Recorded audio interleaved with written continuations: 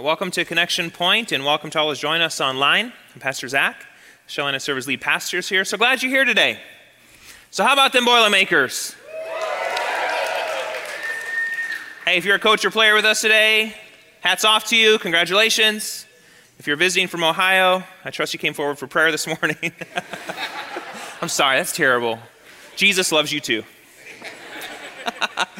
Oh man, what a great game. Holy cow. And thanks for coming to church when, it goes pretty late, right? And some people are here for first service too. Like, you never know on those nights. So it was a good thing.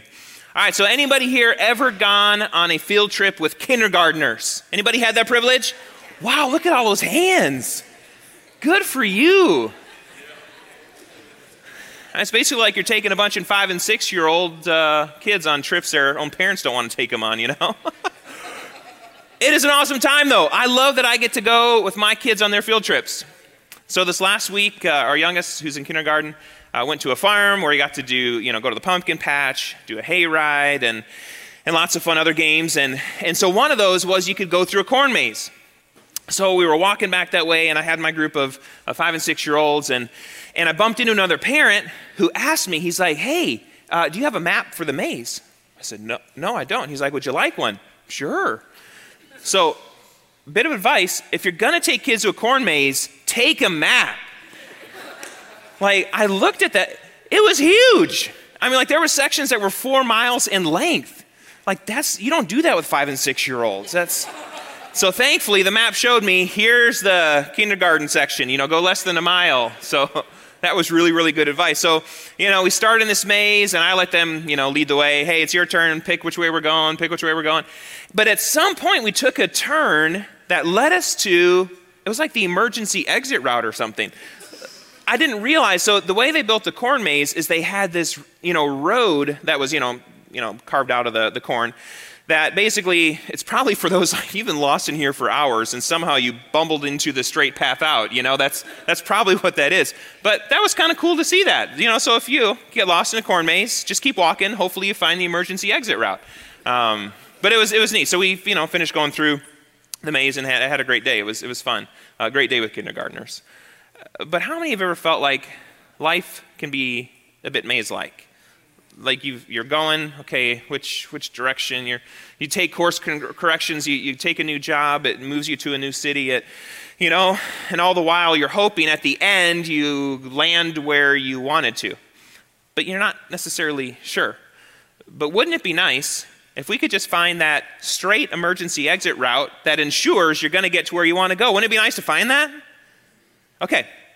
So you're bumping through life, you're not really sure where you're going. Wouldn't it be nice to find the straight path out? Yes!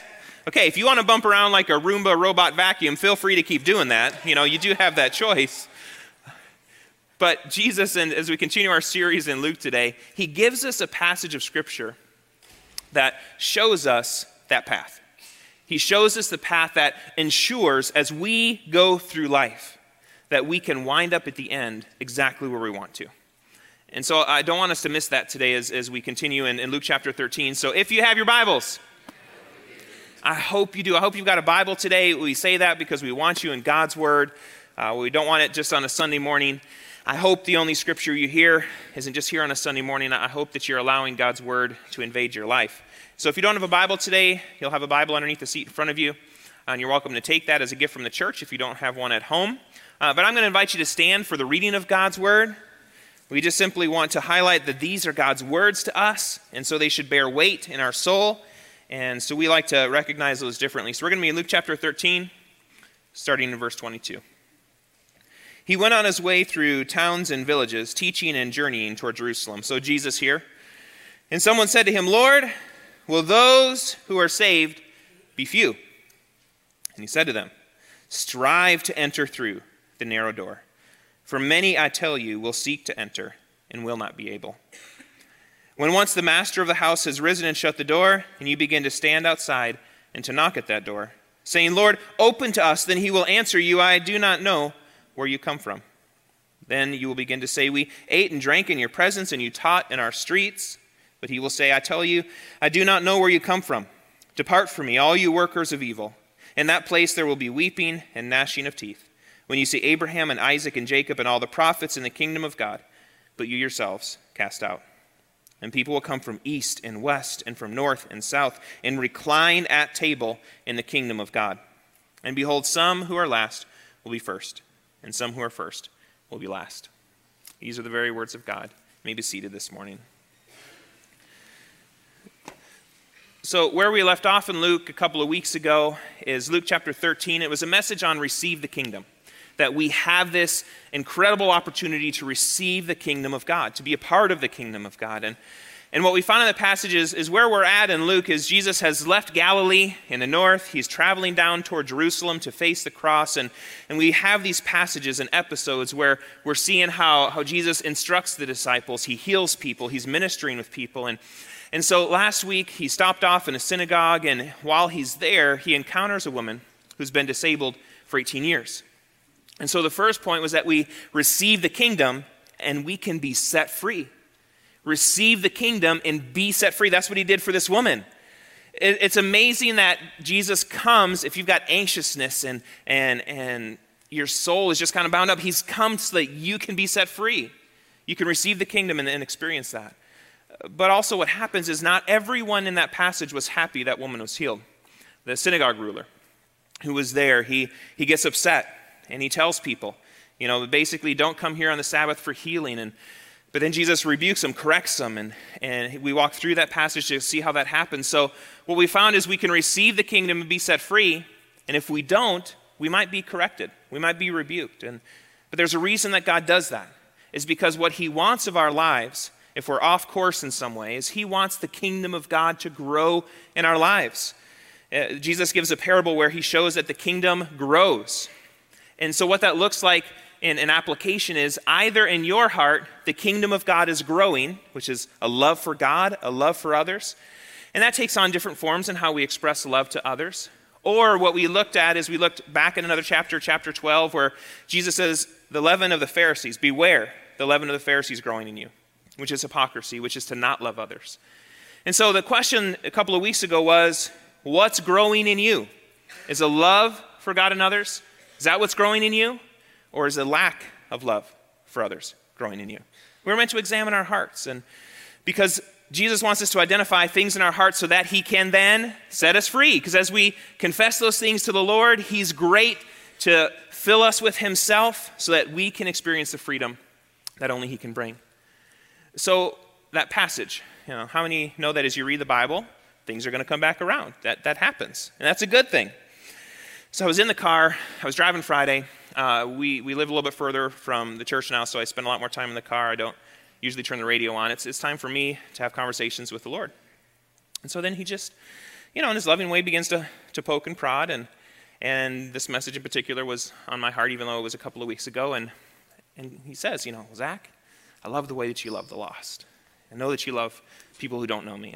I love the way that you love those who are just going after it. They want to see God's kingdom come. But how are you doing with those people that they're not quite there yet? They're in the kingdom, but they just haven't done a whole lot with my gospel yet. And why does he ask those things? Because he knows where we're at. I said, well, God, I'm struggling. I'm struggling in that one. He says, well, do you want God's kingdom to grow in you? Or are you going to have that, leaven of the Pharisees growing in you? What's it going to be? And Jesus asks those questions. If he's ever asked you this question, Zach, do you love me? Yes, Lord. Feed my sheep. Zach, do you love me? I hate when he asks that question twice. Yes, God. And feed my sheep. And I mentioned this to you this morning because what God pinpointed in my life, he said, look, if you're struggling in loving others, it's usually an issue of pride in some way. If you struggle to love people not like you, is it because you've got some pride in your life? So I don't know if that's for you today. I am happy for God to deal with my heart, and I'm happy for that to be on display for you, because if you're struggling with loving others, because I had that question after that message. I'm just struggling loving these people. Why? And, well, I don't know. Well, no. Here you go. There's the answer. Maybe there's pride going on there that God means to deal with. And why does God want to deal with us? Because he wants his kingdom to grow in us. Because I can tell you in that moment in the car where I said, God, forgive me. And thank you for pointing that out. Oh, the peace that floods your soul. Because I've been anxious for a couple of weeks, and I couldn't understand why. So thank you, Lord, that we have a God that's going to point out those things in our lives. So if you're anxious today, if you're struggling with loving others, may you put that before God and experience the peace that only he can bring. Are you tracking with me this morning? Man, so as we go through scriptures, we always want to kind of circle back around to those, and let's make sure we deal with those things before we keep moving forward. Because that passage was all about receiving the kingdom. But how do we receive the kingdom? We have to respond to Jesus, and that's the message today. That's the passage we get into. We receive the kingdom by responding to Jesus. And how do we do that? There's a couple of different ways that's pointed out. The first is this. You must respond to Jesus personally. You've got to respond to Jesus personally. Going back to the passage, we just read it. Jesus says, strive to enter through the narrow door. For many, I tell you, will seek to enter and will not be able. When once the master of the house has risen and shut the door, and you begin to stand outside and to knock at the door, saying, Lord, open to us, then he will answer, I do not know where you come from. Then you will begin to say, we ate and drank in your presence, you taught in our streets, but he will say, I tell you, I do not know where you come from. Depart from me. We have to respond to Jesus personally. In this passage, Jesus challenges each one of us in where we stand with God. We're to examine our hearts. Entry through the narrow door means responding personally to Jesus. That's what he's referring to. Here's what Jesus essentially says. Because you knew me, but you didn't know me. You were so familiar with me that you actually overlooked me. You spent years looking at the door, but you never walked through it. The danger of getting close but not responding is that you end up outside the table of fellowship forever. We have to respond. A major point from this passage this morning is that outward contact with Jesus counts for nothing. What he desires is an inward response. Association with the church or having relatives who attend church, it's not enough. Having your name on a church membership roster, it's insufficient. God does not save us through our activity, through heredity, or by proxy. And this might be the case for some of us this morning. Your parents are Christian. Your family's Christian. Perhaps your school that you attend is Christian. You've read some of the Bible. And you would stand before Jesus in the end and say, well, I belong to you. And he would say, I don't think you do. It's a narrow door. The line is single file. You knew many who passed through, but you weren't among them. You stared at the door instead of walking through it. And so the question this morning is, do you know Jesus? That's really the whole crux of the passage. Do you love Jesus? Have you turned your life over to Jesus? Are you trusting in him? Do you worship Jesus as Lord, God, Savior, Christ, and King? Not your friends, not your family. We're not asking them. Not your school, not your community, not your group, not your relatives. You. Where are you at with Jesus? Have you passed through the narrow door of salvation? Have you received his kind invitation and responded? Some of you would say, well, I was baptized as a child, but the question is, did you consciously make that choice yourself to pass through that door? You must yourself, of your own volition and will, choose to pass through the narrow door. That's part of what we demonstrated here this morning. So water baptism, it doesn't save you. It's just a demonstration of I'm publicly confessing my faith in Jesus. The question from our passage this morning, here's what the people were asking. They were asking Jesus, will the saved be few? And in Jesus-like fashion, he flips the question. And he says, will the saved be you? This principle is fundamental in our culture that argues there are many ways to God, as if the road to heaven is a complex interstate highway system which offers dozens of routes and interchanges. I think people prefer the corn maze with lots of routes and paths as opposed to the narrow path that Jesus has given us.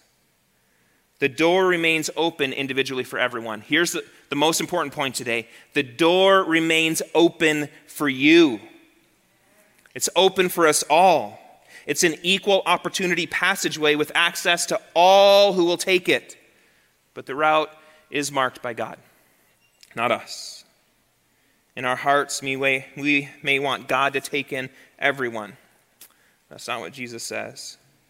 He wants people to consciously enter into relationship with him, aware of their shortcomings and their need for God, their need for a Savior, and that Jesus came to save us all.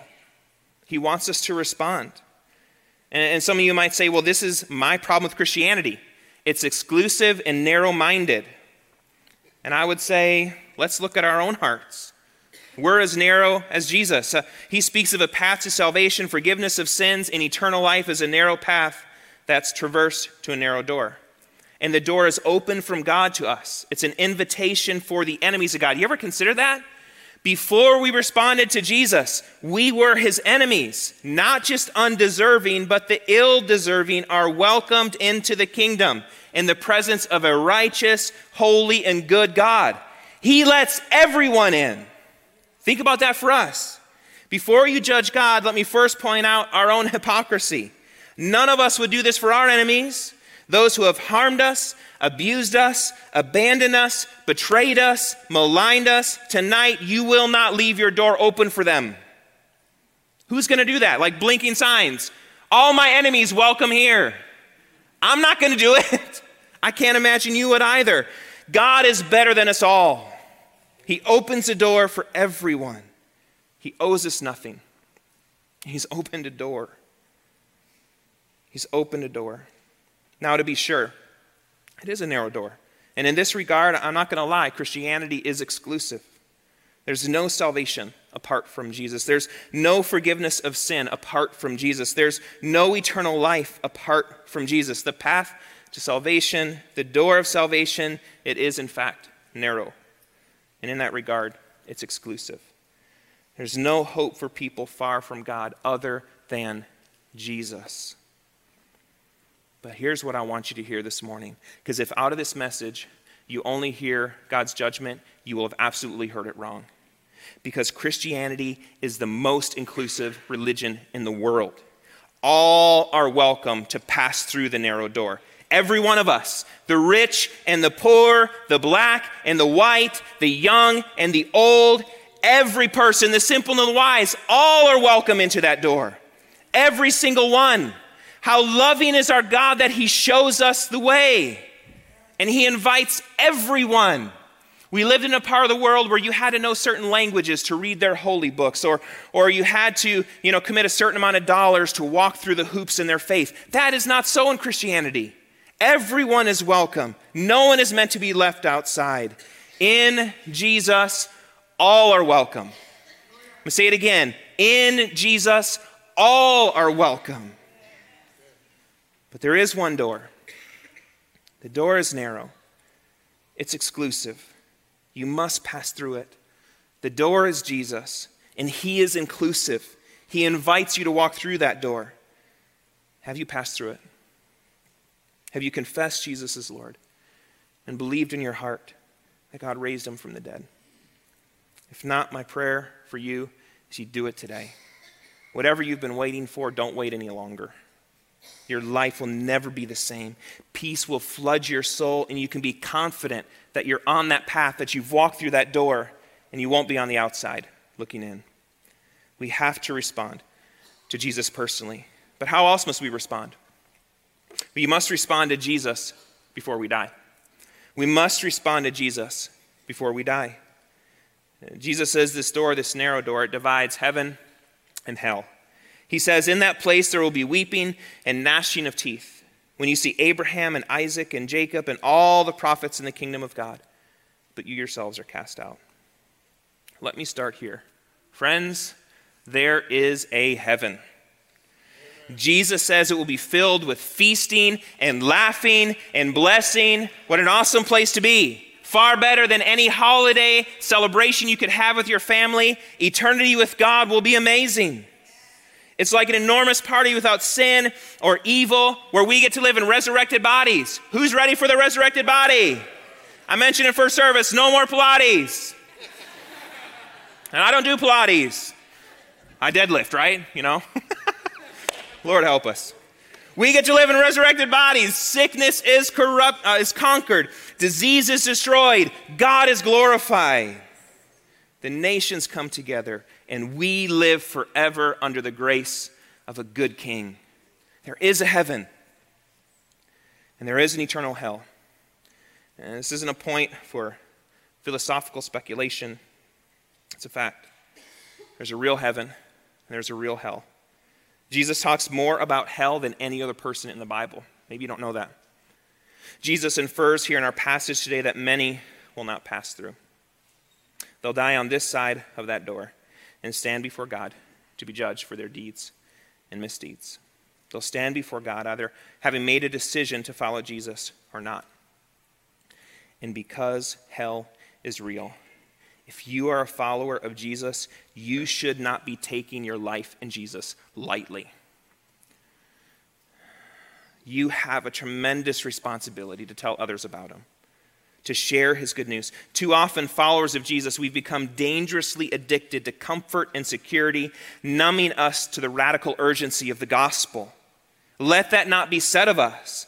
A belief in hell should rescue our complacent hearts from the suffocating grip of passivity. We should have a passion to live on mission for Jesus every day. Why? Because hell exists. God, help us overcome our selfishness. Help us love others the way you asked us to. Followers of Jesus should live in this tension of being thrilled that we get to live with God forever. And God, I am burdened for those that don't yet know. Jesus, I'm happy, but oh Lord, help me. That's the tension we live in this life. So even if you have passed through the narrow door, you still bear responsibility to bring others with you. Let us not forget that. Now, some of you could say, I don't believe that. I don't believe that hell exists. But we can't believe something just because we want to. We don't embrace an idea just because we want to believe it. We must believe what Jesus says and test all our assumptions against him.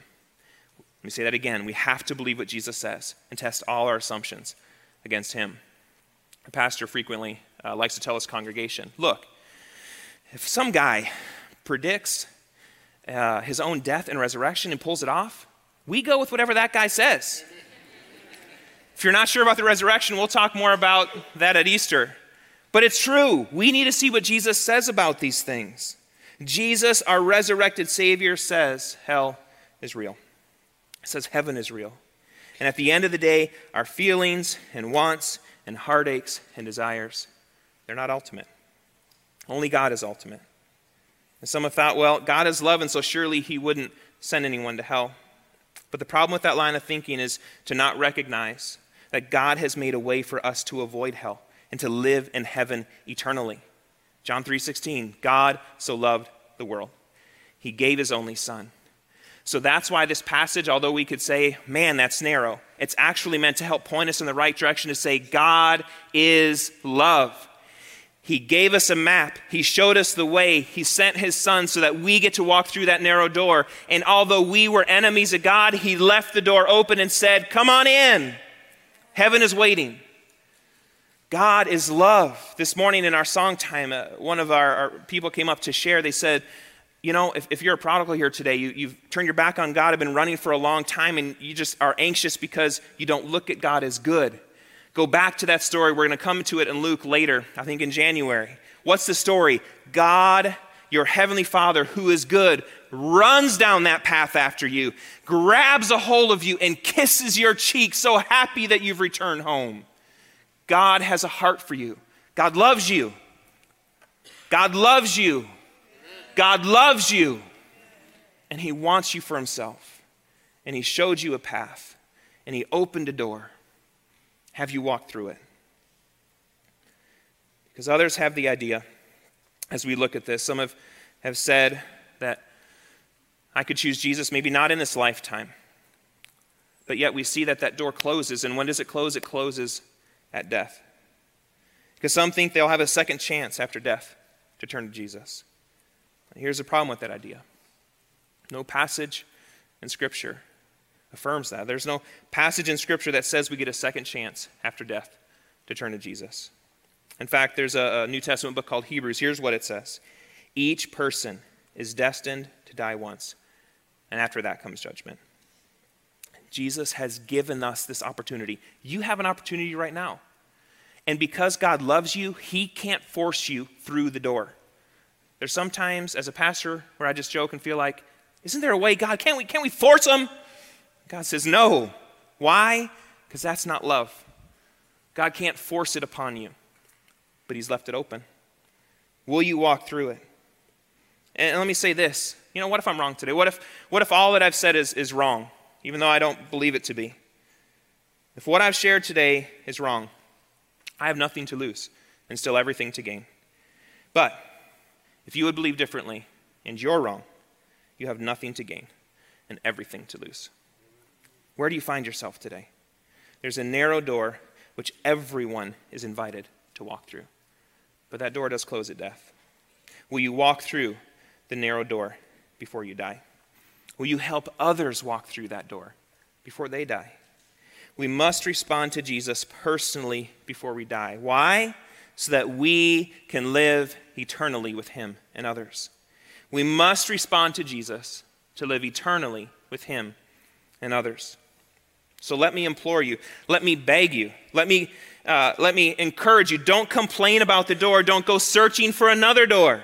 Don't try one of the other thousands of doors that religion and ideology and philosophy would give you, because those doors don't lead to eternal life. So don't criticize the door. Don't critique the door. Don't just stare at the door any longer. Don't walk away from the door and place your hand on the wrong knob. Don't walk through the wrong belief system. It's all a trap. It's all a lie. Instead, run.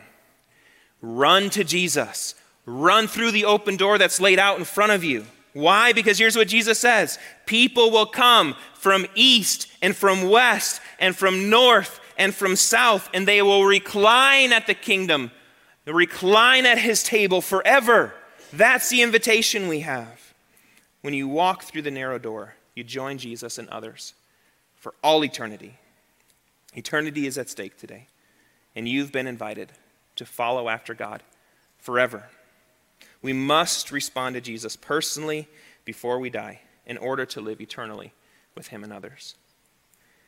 I was reading a book this last week, and in it a pastor was sharing how as he goes to speak at a conference, they'll have a countdown clock in the back, and what he's imagined that to be. He just says, there's times where I remind myself, if that clock gets down to 0, and at 0 I'm going to stand before God, will God be pleased with me with what I've shared? In other words, what he's saying is, God, may I be far more concerned with what you think of what is being shared than what others in that auditorium thought. But I was thinking about that for us this morning, an application of that. If at the end of this timer that we were going to stand before God, and either we've walked through the narrow door or we haven't, will you be on the outside looking in? Or will you have passed through the narrow door, joining Jesus and others for all of eternity? So how do you know? That's the question. How do you know? How do you know if you've walked through that door? If it's not enough to just having attended church or had a family whose name was on a membership list. It's very simple. If you've confessed with your mouth that Jesus is Lord, and you truly believe in your heart that God has raised him from the dead, the promise in Scripture is you will be saved. That's it. Have you done that? Have you surrendered your life to Jesus? Are you bearing fruit? That's what it looks like. So where do you find yourself today? Have you passed through the narrow door? Have you helped others pass through the narrow door? So we'll give an account for that too. So you need to go and you need to show others the way. Time is counting down. What decision have you made? And I really want us to consider this morning. So as this final minute, which will probably seem like eternity, as it counts down, I want you to sit and think and ask the Lord, where am I at with you today, Jesus? Have I really surrendered my life or just been going through the motions? When that time is up, will you be on the outside looking in, or will you have passed through the door and sat at the table with Jesus? Which will it be?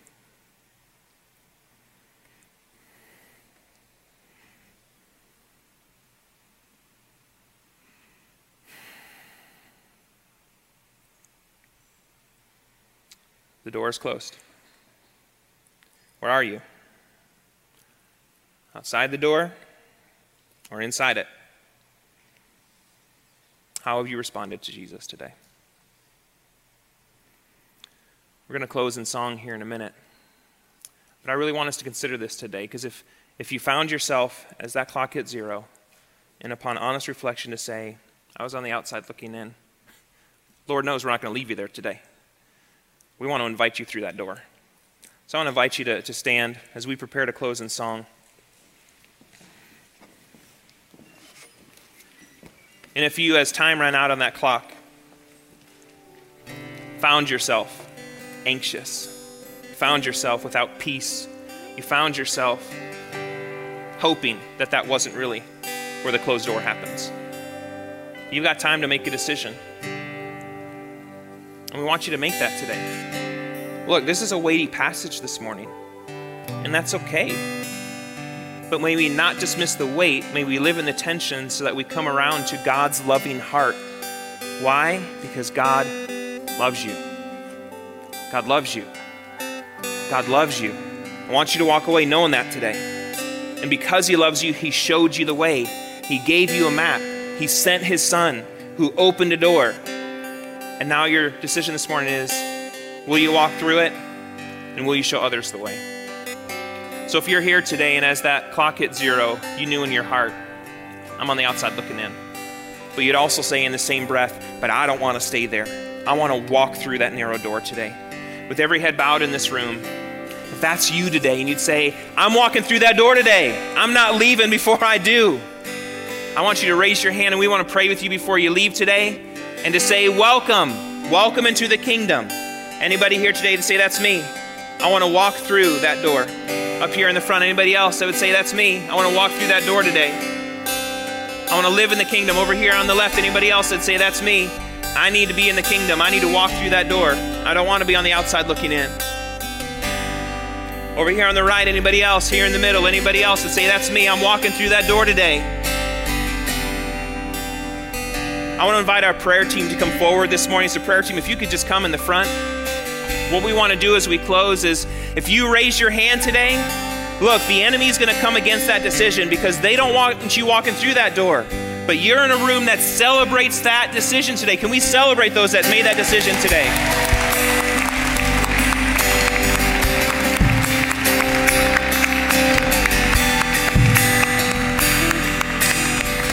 So if you raise your hand this morning, here's what we want you to do. We want to encourage you. We don't want to leave you alone in that decision. So we want you to pray with one of our prayer team members. They're going to give you a Bible. They're going to pray with you. They are going to help you match up with somebody in the church that says, we're going to journey with you because we're for you. We don't leave you alone in that decision. We want to help answer questions you've got. We want to come alongside you. The church is meant to be a family, and we're committed to it. So as we sing, floor host, if you could help, if you raise your hand, just come on your own. Don't wait for a floor host to come find you. Just come meet with one of our prayer team members. But no matter where you're at today, as we sing, surrender yourself to God. Surrender everything to him. Let's close in song.